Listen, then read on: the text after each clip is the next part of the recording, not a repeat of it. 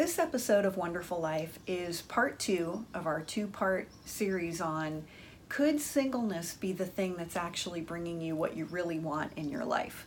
So stay tuned to Wonderful Life.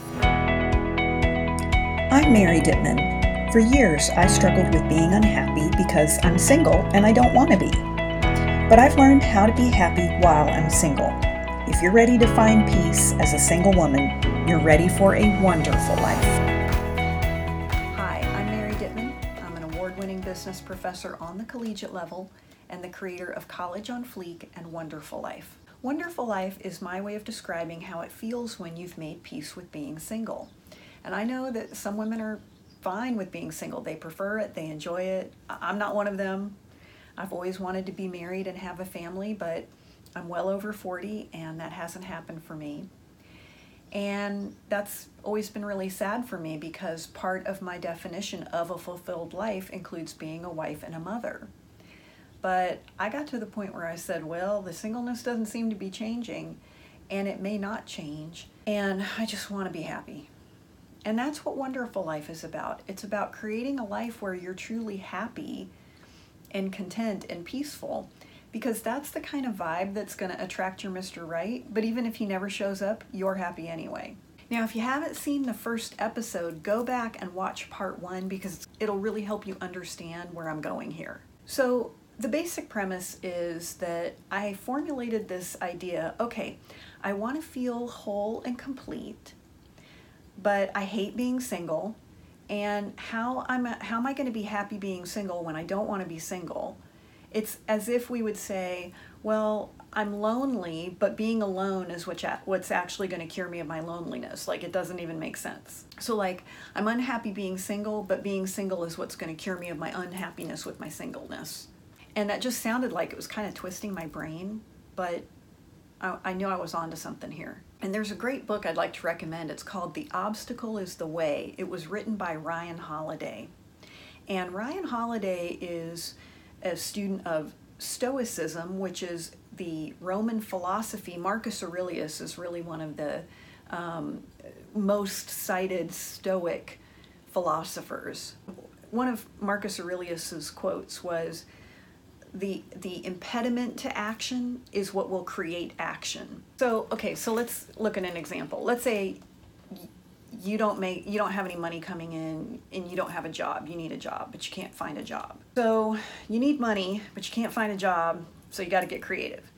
So, you scrape together whatever little bit of money you have and you bake some of your grandmother's like award-winning chocolate cupcakes and then you sell them. Now, the cupcakes are such a hit. You take the money that you made from the cupcakes and you buy more ingredients and you sell more cupcakes. And in fact, the more you sell, then the word starts really getting out about these delicious cupcakes. And before you know it, you've got enough cupcake sales that you actually need to go get some space. You open up a bakery, you hire a staff, and now you're employing not only yourself, so you have a job, but now you're providing jobs to other people. So now this obstacle of, I don't have a job, nobody will hire me, that actually made you get creative. And so that obstacle of I don't have a job, no one will hire me, put you in the position where you have a job, no one had to hire you, and now because you're a business owner, nobody can fire you. In fact, the only way you could really lose your income would be if all of your customers quit buying from you on the exact same day. So I've said that what I really wanted was to feel whole and complete. So if I use the Stoic philosophy, which is I want to get rid of the singleness, because in my singleness, I feel like something's missing in my life. If I'm single, then I, by definition, don't have the thing I want, which is marriage and family. But according to Stoicism, they would say, well, the singleness is actually going to be the path to you feeling whole and complete. And I was always like, well, yeah, no kidding.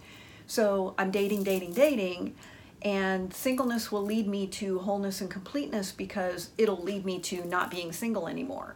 But because I don't have the husband and the children that I've always wanted, I really had to look at what would make me truly enjoy my life. Like, that might be off the table.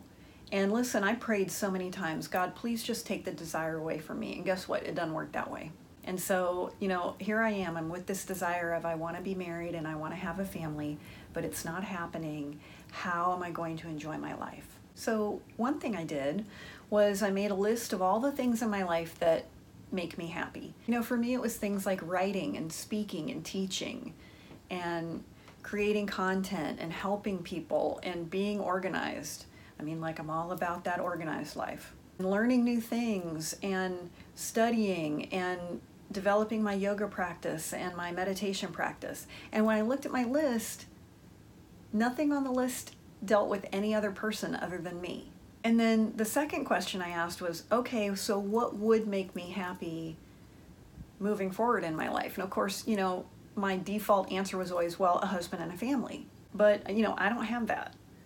So I had to ask myself, okay, well, if that's not happening, so moving forward, what's it going to take for me to be happy?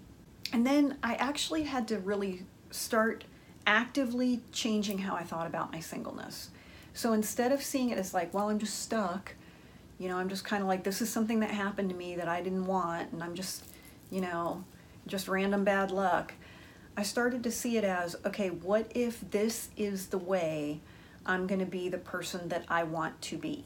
And the kind of woman that I want to be is a woman who has true confidence, a woman who has true self-respect, and who feels content and peaceful, and who can help other people with that too. I want to be secure, and I don't want to be intimidated by life or intimidated by other people or, intimidated by my cellulite.